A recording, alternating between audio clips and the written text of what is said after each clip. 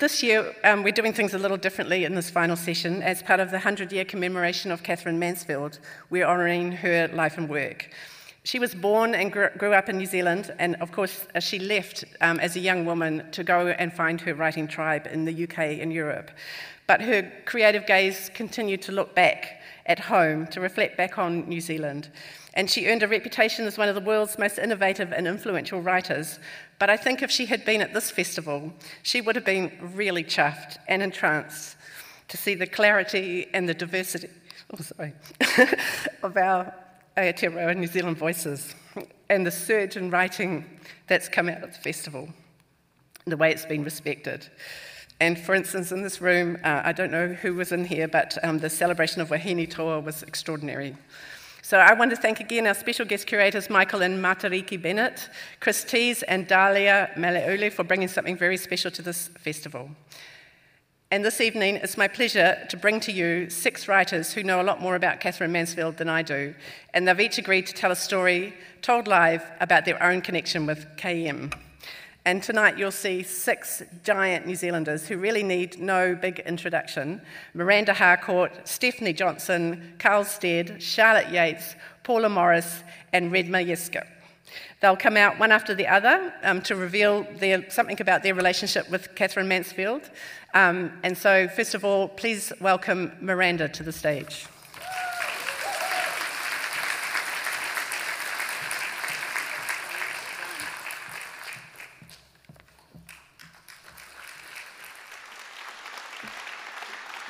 Kia ora tātou te whānau, ko Miranda Harcourt aho. That was a good little mic check. I'm normally here as the MC at these events, and so it's a big treat for me to be here as an actual speaker. So thank you very much, and I really appreciate your beautiful emotion for Kevin Islands. I'm sure we all do. Look, everyone here has got a connection to Mansfield. My dear friend Fiona Samuel, who's out there somewhere, told me today that she, like many of us, has stood in the room where Mansfield was born, but also on the staircase in France where Mansfield died. So today, for my connection with Mansfield, I brought this little object with me. And thanks to you, Redma Iska, who I think is speaking last today, this object makes perfect sense for this address. Because on page 123 of his book, A Strange, Beautiful Excitement, Redma mentions the object lessons that the children would have at Karori Normal School in Kathleen's time, which involved holding up and discussing real objects such as an apple or a plant. So I'm going to tell you what this is at the end of my 7 minutes up here on stage. Like Redma, I'm a Karori kid. I have a 4-generational relationship with Mansfield. Her stories and her people have been with me all my life, my fathers, my grandfathers, and my great-grandfathers. More recently, my audition for Te Kura Toi Whakari o Aotearoa, the New Zealand Drama School, was a monologue from Brian McNeill's The Two Tigers. Thank you, Katherine, for setting me on my path as a creative person. More recently, I read Katherine's letters for Charlotte Yates, who's going to speak to us tonight, Charlotte Yates Mansfield, in her own words. And a few years ago, I read for Radio New Zealand Mansfield's first ever published story, His Little Friend, which Redma cleverly unearthed in his research. It's a practice run for The Garden Party, which Mansfield would write and publish 22 years later. Redma and I are both Karori kids. At Karori Normal Primary School, I used to sit for my lunch under the same huge old pine trees, now very sadly chopped down, as Isabel, Keziah and Lottie did in the doll's house with their friends, the truly named Emmy, Jessie and Lena. Those are real names of Mansfield's friends. Like Katherine, I then went to school at Marsden, which was called Fitzherbert Terrace School, where she spent 2 years from 1900. My grandmother, Dorothy Millay, whose uncle was the great pre-Raphaelite painter John Everett Millay, whose work I went to have a look at the Auckland Art Gallery today. So Dorothy Millay attended Marsden with Katherine Mansfield. And 4 generations later, I go to Marsden every bloody day, as we still have a daughter there. Actually, only last week, my youngest daughter had to learn and show a monologue based on one of my favourite stories, Her First Ball. Have you read it? If you haven't, run and read it now. It's so fantastic. My first ball was right across the road from Marsden at St Mary's Church, where the Beechams walked to church of a Sunday in their Karori days. Dorothy Millay would then marry my grandfather, Gordon Harcourt, who lived with his parents and siblings right next door to the Beechams in Hawkeston Street, before they moved to Karori and then to 75 Tinakori Road. And actually, Mansfield wrote about those neighbours, the Harcourts, in a story called An Ideal Family. My great-grandfather, J.B. Harcourt, the progenitor of Harcourt's real estate, which I have to say, sadly, then sold by his son, Stanton. My grandfather, J.B. Harcourt, he was locally famous as a keen grower of hydrangeas. And he's characterised in that story, in An Ideal Family, under a different name. Here's a little bit about him from that story. Old Mr. Neve stopped dead under a group of ancient cabbage palms outside the government buildings. The wind of evening shook the dark leaves to a thin, airy cackle. He couldn't help a grim smile as painfully he began to climb the hill that led into fashionable Harcourt Avenue. He reached the corner house, their house. The carriage gates were pushed back. There were fresh marks of wheels on the drive. And then he faced the big white-painted house with its wide-open windows, its tulle curtains floating outwards, its blue jars of hyacinths on the broad sills. On either side of the carriage porch, their hydrangeas, famous in the town, were coming into flower. The pinkish, bluish masses of flowers lay like light among the spreading leaves. None of the Harcourts liked Katherine. She was naughty, she was a bad egg, and in return, she did not like them. I think the Harcourts sympathised with her parents. They watched Annie and Harold deal with the trickiness of a surly, unruly teenager in the midst of a sexual awakening who just wanted to play music and leave home. Does that sound familiar to anyone here? And Mansfield did not always treat her subjects kindly. The Nathan family, whom she renamed the Samuel Josephs, the Harcourt family, whom she renamed the Neves. Perhaps her sharp caricatures of these local Wellingtonians channel how desperately Katherine wanted to escape New Zealand and begin her real life on the other side of the globe. We all feel the tragedy that her most famous stories were written with such longing about New Zealand in her last years when she knew that she would never see it again. Redmond just reminded me of the quote, "My heart beats for Monton as it beats for Karori." Her first ball, Prelude, The Doll's House, and The Garden Party. And it's that short story which finally brings me back to this object. This is a cigarette holder from my great-aunt Evelyn. My cousin just gave me this the other day. This object would have been at those very garden parties. Evelyn was the one who would arrange the parties for her father, old JB, at Hawkeston Street, arranging the flowers, issuing the invitations, making sure the ices were chilled. Of course, she would invite the Beechams and their children, the Fishers, the Nathans, the Bethunes and the Hutchisons, the von Zedlitzes, the Williams. And so this object connects me across time all the way back to those parties, the cigarettes, the dresses, the ferns, the hydrangeas, and the people, all coalescing into the memories Mansfield would turn into the garden party in 1922. As she said, it's my favourite quote, "I shall tell everything, even of how the laundry baskets squeaked at 75. And as Redmer says, Katherine, proto-feminist, countercultural hero, modernist, I salute you. Thank you.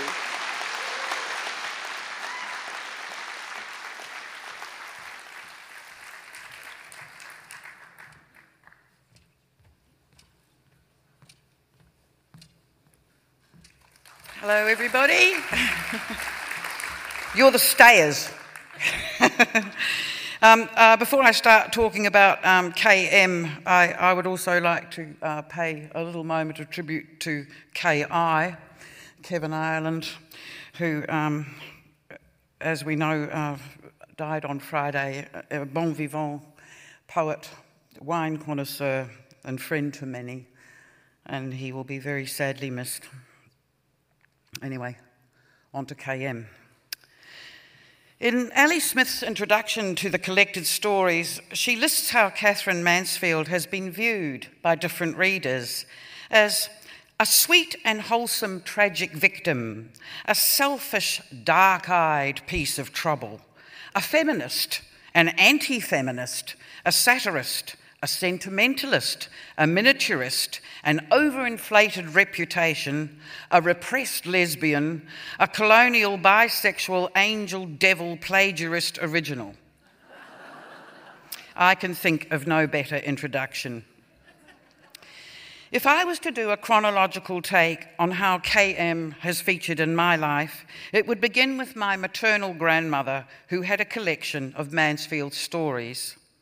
This was the same grandmother who also had a copy of Germaine Greer's The Female Eunuch, published in 1970 when I was 9. I read it when I was 12, in secret, sure that the cover illustration, an armless, hollow female torso slung on a bar with handles on her hips, would be enough to have it taken out of my hands. I'm sad to confess I don't remember reading Mansfield at the time, and probably didn't. She would have seemed to me old-fashioned and irrelevant. My literate grandmother aside, we did not have a lot of books in our family. My father had a rule that I was not allowed to read during the day because it was a waste of time. He would ask me, "Why are you so interested in something someone's just dreamed up?" It wasn't his fault that he had this attitude. He did not have anything like the opportunities for education that I had, and most of them afforded by his hard work. He went out to work when he was 14. Somehow, though, it was planted in my head, as well as the heads of many of my generation and generations before and after, that Katherine Mansfield was an icon, up there with Edmund Hillary and Kitty Takanawa. A hairstyle later popularised by Mary Quant had already been rocked by KM. The punk desire to die at 30 had already been achieved by KM, who almost managed it at 35. The ubiquitous idea that in order to achieve anything you had to leave dull, restrictive New Zealand and never come back was pioneered by KM in 1908. Phrases entered our lexicon by osmosis. "I seen the little lamp," from the Doll's House being the most well-known, closely followed by risk anything, care no more for the opinions of others, for those voices, do the hardest thing on earth for you, act for yourself, face the truth. In the 1980s, like many New Zealanders, I was further drawn to Katherine Mansfield, the woman, through Cathy Downes's brilliant play, The Case of Katherine Mansfield, which she performed over 1,000 times in 6 different countries. I suspect others, much later, in 2011, were drawn to her by Fiona Samuel's timeless and evocative film, Bliss. By the time I started to write seriously and miraculously to be performed or published, I still felt no real connection with Katherine Mansfield. She had left, I had stayed. She had a father who funded her departure and life thereafter. I had a father who loved me, but didn't love the things that I did, and expected me to make my own way in the world. It bemuses me when writers claim an affiliation with her. Philip Larkin and Angela Carter did so, and closer to home, Kirsty Gunn and Sarah Lang have both published books exploring that relationship. It wasn't until the year 2000, when I was awarded the Katherine Mansfield Fellowship, that I felt closer to her, less envious of her opportunities and more admiring of her writing. It was in Menton that I read, cover to cover, her collected stories. In that year, at the age of 39, I finally went to Europe for the first time. Unlike Mansfield, I was accompanied by a husband and 3 kids. It was my first opportunity for a lengthy, concentrated period of writing since the eldest was born in 1988.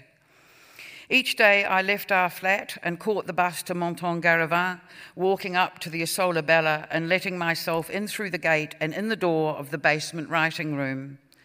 In Mansfield's day, it would have been where the gardener kept his spades and rakes, but still there was a strong sense of her presence, of her ghostly footsteps on the terrace above.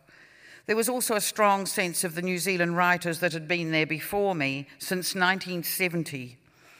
Michael King had told me a story of how he had arrived in Menton and gone straight down to La Plage, where he plunged into the wine-dark sea and was made ill from it. I thought of Marilyn Duckworth cooking her meals over a camp stove in the room. I thought of Maurice Shadbolt, who spent his fellowship in the early stages of dementia and drove everyone mad. I thought of Elizabeth Knox, who was my immediate predecessor and who had given me some handy tips before I left. I wrote a novel and a full-length play, and I was very happy. I wished I could have stayed there forever. I'm ashamed to say I sometimes wish that I was there as a single younger writer and that I could have had adventures like KM's, but without the heartache, confusion, and tuberculosis. It was during her time in France that KM came up with this idea that the reason the French always end up in bed is because their furniture is so uncomfortable. Near the time of departure, my husband and I made a trip north and went to Fontainebleau to visit KM's resting place. I had no flowers, so I rolled her a couple of fags. She was always writing to Middleton Murray, begging him to send money and tobacco, and laid them reverently on her grave. I had a pulse of rage. It was written on her headstone, wife of John Middleton Murray, 1888 to 1923, born at Wellington, New Zealand, died at Avon. No mention of her achievements. I told her how glad I was that she had gone to France, which was why I could. How sorry that I was that I had passed so much of my life not acknowledging her genius. And I wondered if she had been born later, would she have stayed longer in Aotearoa and not been quite so scornful of who we are? Would she have written more stories set here? Stories like The Tragic and Harsh Woman at the Store, or gentler tales like The Voyage. I wondered if she would have had children to love and discovered that it was still possible to write. I wondered if she would have made a pilgrimage like this one. I wondered if she would have been as lucky as we are to have an antecedent as brilliant as she is. Thank you.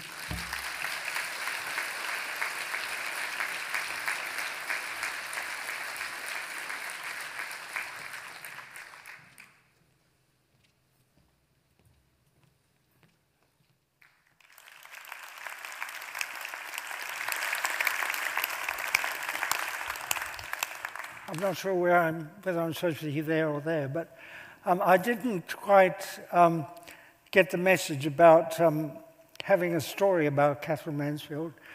So I'm just going to talk about Katherine Mansfield. But I'm very, like all of us, I'm very sad about Kevin Ireland's death. Kevin and I were to launch, have a joint book launch at the Devonport Library on the 30th, and I suspect it was going to be chaired by Steve Broadnius, and I suspect it will go ahead with Kevin's wife, now widow, Janet. So I hope so. That's a bit of a plug for the occasion if you're in the area. When I was 10, which is 80 years ago, there was a Weet-Bix series of cards of famous New Zealanders. There was the best All Black, who was George Napier, and the best soldier, who was Bernard Freyberg, who was leading the New Zealand troops. This was during the Second World War, and so on. And the best writer was Katherine Mansfield. And so I heard of her when I was aged 10, and I suppose from time to time I read a story and liked it and admired it and thought it was very clever and very sensible and so on. But I didn't really, as I got older, still didn't know much about her, and certainly not as much as I should have known, because she didn't figure in school and she didn't figure in university courses. So when I got the Katherine Mansfield Fellowship, at the same age as the last speaker, 39, I thought, well, as an honour to Katherine Mansfield, I better take notice of her work. And so we sailed again, like the last speaker, I went with a spouse and 3 children aged 8, 5 and 2. The middle one, Charlotte, is now Charlotte Grimshaw, and she had her first school experience in Menton. But I took with me, because we travelled by sea, so you take a lot of luggage, I took the collector's stories of Katherine Mansfield, the 1954 edition of the journal, and the letters to John Middleton Murray, which is by far the most letters that she wrote. So that my day job was writing fiction, which I'd said I was going to do. I was going to write a novel. It turned into not a novel, but a novella and some poems. But that was my day job in the Villa Zolabella. But my free time reading was Mansfield, and so I read virtually all of Mansfield that was available in print. And I did know something about her because Anthony Alper's biography had been published in the 1950s.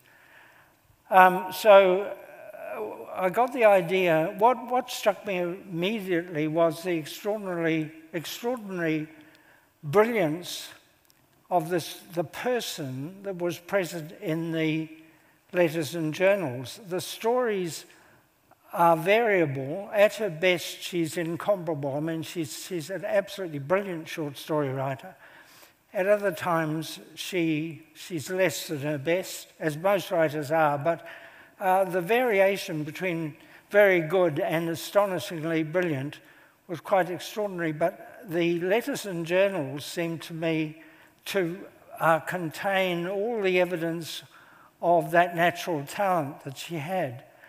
And so I conceived the idea of putting together a collection of letters and journals. And I made a start when I was in Menton, and then I had 8 months there, and then the rest of the year, 4 months in London. And I went to Penguin and said, what about this? And they liked the idea. And they gave me the use of photocopier and fax and that sort of stuff. And in the British Museum, which has a surprising collection of Mansfield's letters, I went there and read a number of those and copied them. And then when I came back to New Zealand, every time I had reason to go to Wellington, I'd go to the Turnbull Library and read the letters there. So I assembled this collection, and they were published in 1977. I've got a monitor here that's supposed to tell me when I reach 7 minutes. It's now saying 1:43, so I don't know whether that means it's now 1:30. Oh, it's counting down. That means I've got 1.5 minutes left. I'm sorry, I'm only not even halfway there. And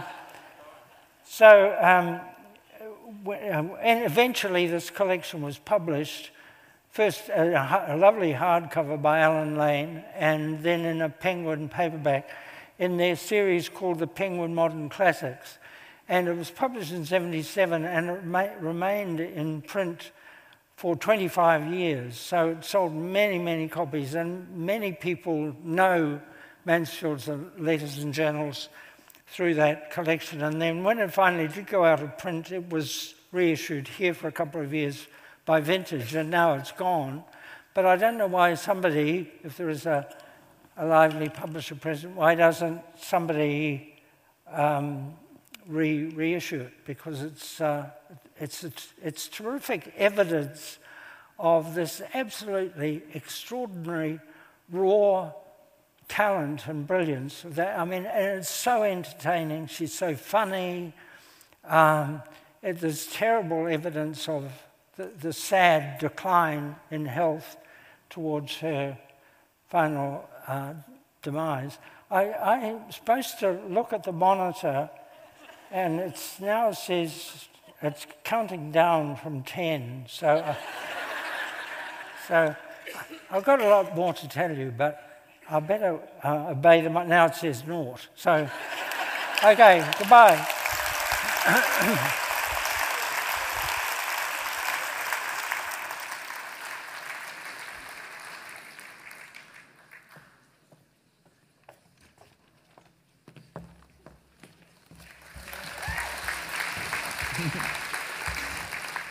Kia ora koutou, ko Charlotte Yates aho.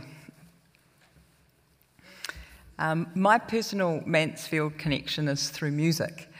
I'm the producer of Mansfield, an album called Mansfield, Katherine's poems set to music, composed and recorded by 12 selected artists. But the Mansfield album project comes with its own built-in kink. Didn't Katherine Mansfield make her reputation shaking the short story up by the scruff of its neck until she said it was as fastidious as though I wrote with acid? So perhaps not an obvious choice, and fair enough to ask, what poetry?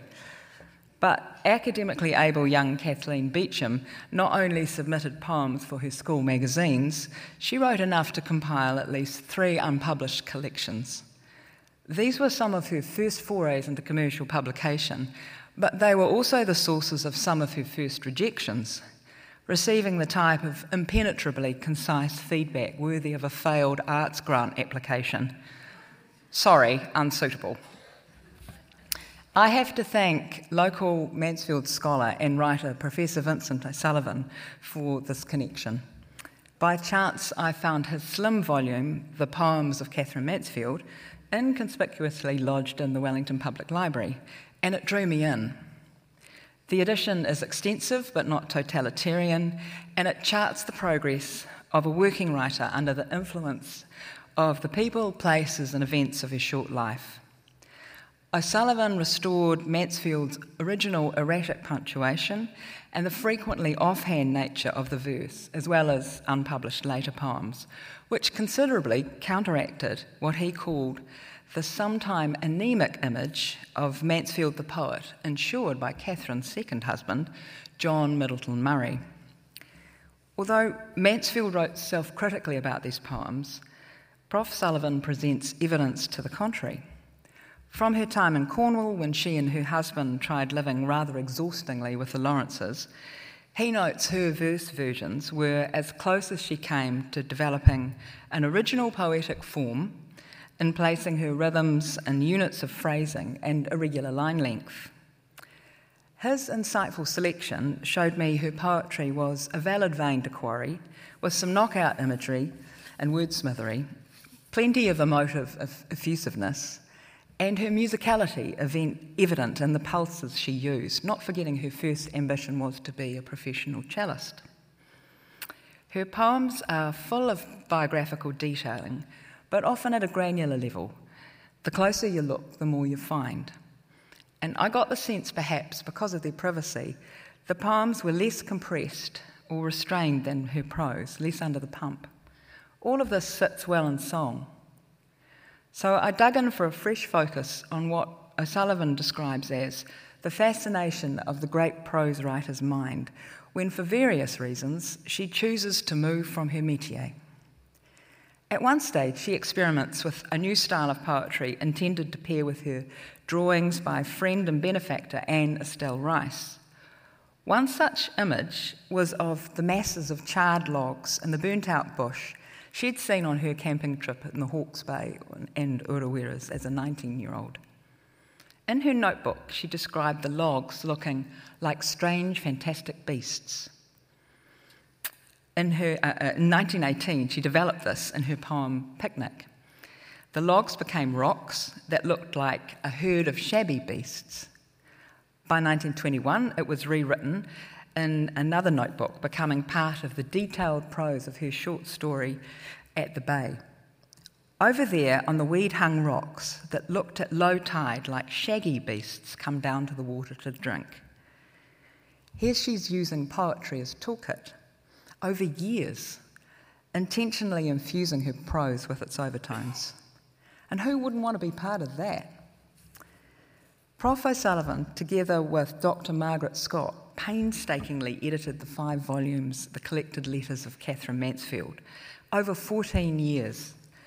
To present the Mansfield album as a live concert, I worked on a curation of these letters after devouring the 5 full volumes. What a read. They span the emotional gamut from beyond banal accounting to visceral hatred, distraught devotion to laugh out loud whiplashings of sarcasm, hard to put down and sometimes equally as hard to pick up. Not so much of a connection, but more like I was living in Camp Katherine. I cast local legend and self-confessed Mansfield fan, Miranda Harcourt, to narrate the letters when we performed the live show as a linking device to allow 12 different artists to enter and exit the stage for one song each. She was diligent.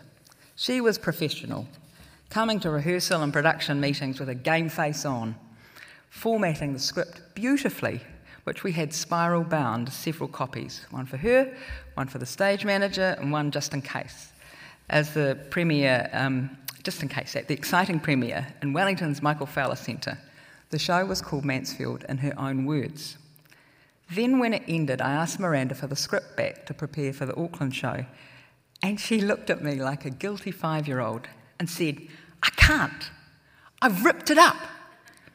She'd torn the thing apart page by page as the show progressed, not to goof. And that, children, is the power of Katherine Mansfield. She can make you rip it up and start again. Thank you.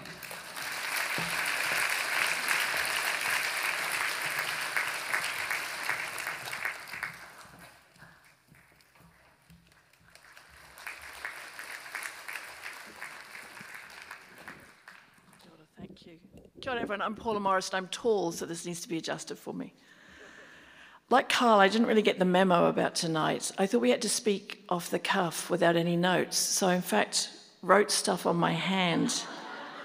I was doing it in the green room and everyone was just looking at me. Nobody said anything. Then they'd pull out their scripts. Like, oh, nice. So I brought my little cheat sheet with me, but... In 2019, I was the Mansfield Monton Fellow, so my husband Tom Moody and I got to spend several months in Monton, a place we would not have gone to, I don't think, if Katherine Mansfield had not lived there in 1920 and 1921. And we spent several months there. It was really wonderful in every way. Every day I would walk down the hill from where we lived in Garavon, which is the sort of garden area right on the border with Italy. And I'd walk down the hill to the Villa Isola Bella that Steph was talking about. Katherine Mansfield lived in that villa, but we worked in what they call the Memorial. It's like a cave underneath, white walls, chalky, dank, cold. I really loved it. And every day I had to cross the railroad tracks, and there was a big sign that said "Danger de mort," danger of death. And I thought about Mansfield being there, because of course she was in Monton hoping for a cure. And instead, it was just really one of her stations of the cross. There was no cure to be had. So I'm thinking about Mansfield, and I think about cross, and I think about crossings and borders. We're right there by the Italian border. We have the sea, we have the rail tracks. Here I go thinking, and I'm thinking about houses. When I think about Katherine Mansfield, I think about houses a lot. And not long before I was in France, I wrote my version of her story, The Garden Party, and many of you are familiar with that story. It's not really about a garden, is it? It's about 2 houses, and one of them is on the hill, and is airy, and it never floods, and it's where the rich people live. And then one, you have to cross a broad street and go down what she describes as a dark, smoky lane to these mean cottages, and that's where the poor people live in the story. And the main character, Laura, goes down with a basket of food and gets to see a dead body. It's my kind of story. So I rewrote it and I called it Isn't It, which is the very last line of The Garden Party. But I set it in contemporary Auckland in Mount Roskill and made it a subdivided property. So many of you are familiar with our mania for subdivision in Auckland. So the little house is at the front, and then the big house, which looks like it's in Tuscany, which I don't believe has similar weather to us, is up the back. So I'd rewritten that. So I was thinking about houses and real estate. And then when we were in France in 2019, and then again just recently, I was thinking the Villa Isola Bella, where she lived, is now subdivided into apartments that were empty the whole time we were there because the people who own them only come in the summer. So it's no longer a house. Sud-Pré, where we lived up the road, used to be 2 very beautiful villas in the 20s, and the British family who owned them knocked them down and built a kind of ugly 70s block of apartments in their place. Our great friend in Monton was William Waterfield. So William was the hub of the British expatriate community there, and he lived in a very beautiful place, Clos du Perron, which his grandparents had bought in probably the teens or the 20s, with a very famous garden. And I said to him, your grandparents lived here when Mansfield was here. Would they have met her? And he said, oh no, she was rather too bohemian. And William, by the way, was an incredible eccentric. He always wrote emails to me in capital letters. And our first day in Monton, he took us to the market in his car, erratically driven, so that we could buy food. And as he was reversing into the car park, he went, beep, beep, beep, beep. Tom and I were looking at each other. He was a great person. So William's grandparents bought that villa, but when World War II broke out, they fled. They were afraid of being detained, and they tried to get into Spain, and they ended up very sadly taking their own lives because they were so scared about being detained. And this made me think about the writer Walter Benjamin, who also tried to flee France at the same time. He was a contemporary of Mansfield's. And when he was not able to cross that border, he too took his own life. And the thing I've written on my hand is a poem by his friend Bertolt Brecht. Part of it, he wrote, "Then at last, brought up against an impassable frontier, you passed, they say, a passable one."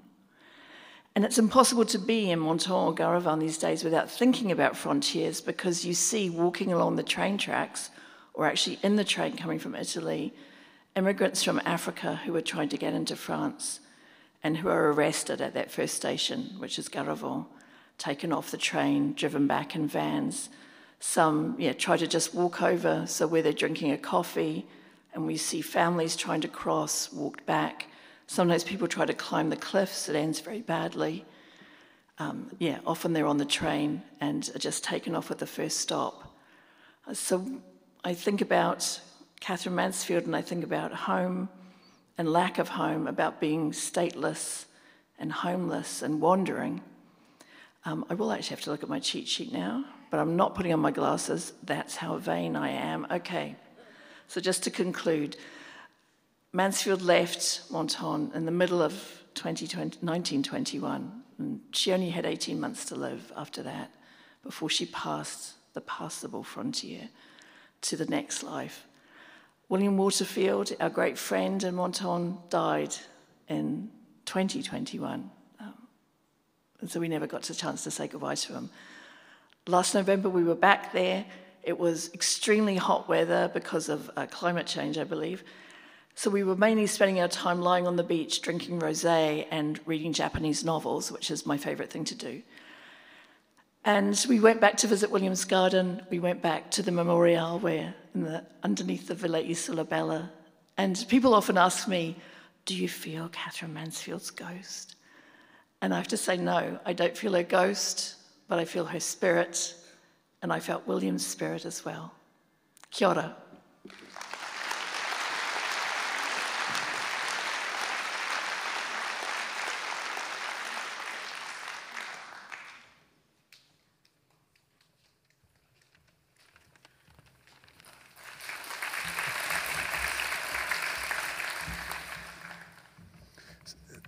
It's really great to be here. In 2016, while investigating Katherine Mansfield's Wellington childhood, I found myself one day in the dimly lit stack rooms of the City Library. A friendly librarian escorted me past the rare books to a metal shelf of bound copies of something called the New Zealand Graphic and Ladies' Journal. "You should have a look at these," they said. So I staggered back out into the light with azure-coloured volumes that were so big and heavy, the friendly librarian balanced them on my shoulder. I hoped that a peep at the weekly graphic might help me understand society in turn-of-the-century Thorndon, the rarefied world of Katherine Mansfield Beecham's childhood. But I never thought it would yield buried treasure, the lost output of an 11-year-old writer. I sat in the high-ceilinged reading room flipping through this Auckland broadsheet, published from 1890 to 1908, a paper aimed at colonial elites, including millionaire households like the Harold Beechams. Inside were many references to Katherine Mansfield's family. Here was Harold farewelling the Duke and Duchess of Cornwall and York in soaking Wellington weather. There was Tinnakorry Road hostess Annie in a, quote, pretty gown of soft cream voile, tucked, and the bodice softened with lace and pale blue silk. After a day I was bored, but I pressed on. I'm Dutch. And I remembered what my biographer hero, Robert Caro, once said. Turn every page. Meanwhile, the children's pages at the back of the graphic were proving a bright distraction. I was drawn into the cousinhood, the community of young misses and a few masters who read the paper on a rainy Saturday afternoon. Editor Cousin Kate awarded a cousin's badge in red satin for a published letter or story. I began to get the strangest feeling. Mansfield must have known the graphic because her family and their privileged world popped up in it so often. And if so, would she have been able to resist contributing something? So I kept reading, hour after numbing hour, driven on by a weird, nettlesome hunch. One day, I opened the edition of 8th of June 1901, same old. Another caricature of politician Joseph Ward on the cover. Another instalment of Rudyard Kipling's Kim. Then, boom! Here in the middle of the children's page was a letter signed by a Kathleen Beecham. Dear Cousin Kate, what beautiful competitions you're having. We have a dear little kitten called Jimmy, pure black, except for a white tip to his tail. Every morning he comes upstairs with the morning tea and expects to be rewarded with a piece of bread and butter. This dear little puss is on the table beside me now and is playing with the blotting paper. He had pulled over the ink, so excuse the smudge. I have such a pretty garden. The border is double purple primroses, and my initial K is in white primroses in the centre. Might I write another story for the Christmas page? Young Kathleen's initial K in white primroses? Really? I don't think so. I chortle out loud, sit back, overcome. A few hours later, I turn up a second letter. I'm fixated on her mentioning another story. The date is 1901, and her first officially published story doesn't appear until 1907. A graphic debut would be little short of revelatory. I text Vincent O'Sullivan. The reply is encouraging, yet terrifying. Quote, sent in high excitement. KM must be talking about an earlier story. So if you could find that. No pressure. He also confirms that the letters I just found in the graphic are pure gold, predating any other known ones by years. But I'm still inconsolable. I begin scouring the children's pages, jumping from atlas-sized volume to volume, hauling out more from the stacks, back and forward, nothing, nada. By the following morning, I'm sleepless, hanging my head, certain I'll never find what I'm looking for. Around midday, I reread the issue of Saturday, 13th October, 1900. Richard Seddon, busy annexing the South Pacific, caricatured on the cover as a Fijian chief. Suddenly, wondrously, I spot an inky name, Kathleen M. Beecham, aged 11, Wellington. I can't bring myself to read further. Eventually, I open my eyes to a story entitled His Little Friend. It tells of old John Long, a kind married man without children, a 74-year-old who befriends a young boy from the slums, little Bobby. Little Bobby sickens quite soon after the two meet, but he delays his death until the old man's call to the cottage. Here's a tragedy set across the road from 75 to Nakori Road. Sentimental juvenilia with a lot of links to the death of Little Nell and Dickens, etc. And yet a foretaste of the garden party. At 11, Mansfield is already grappling with harsh, bleak truths. In 2017, His Little Friend was reprinted in my biography, A Strange, Beautiful Excitement, Mansfield's Wellington. And just out of interest, the graphic has since been digitised and added to the awesome Papers Past website, so it's really worth a read.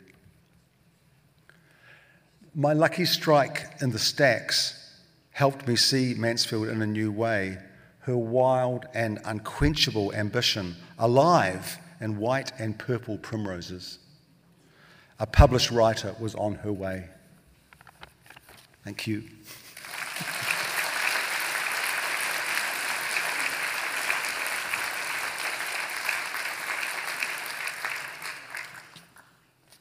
Cheers, Katherine Mansfield. Wish you were here. I'm just going to welcome all of the writers back on stage so you can show your appreciation. Miranda Harcourt, Stephanie Johnson, Carl Stead, Charlotte Yates, Paula Morris, and Redma Yifko. Please, thank you so much. It's been wonderful.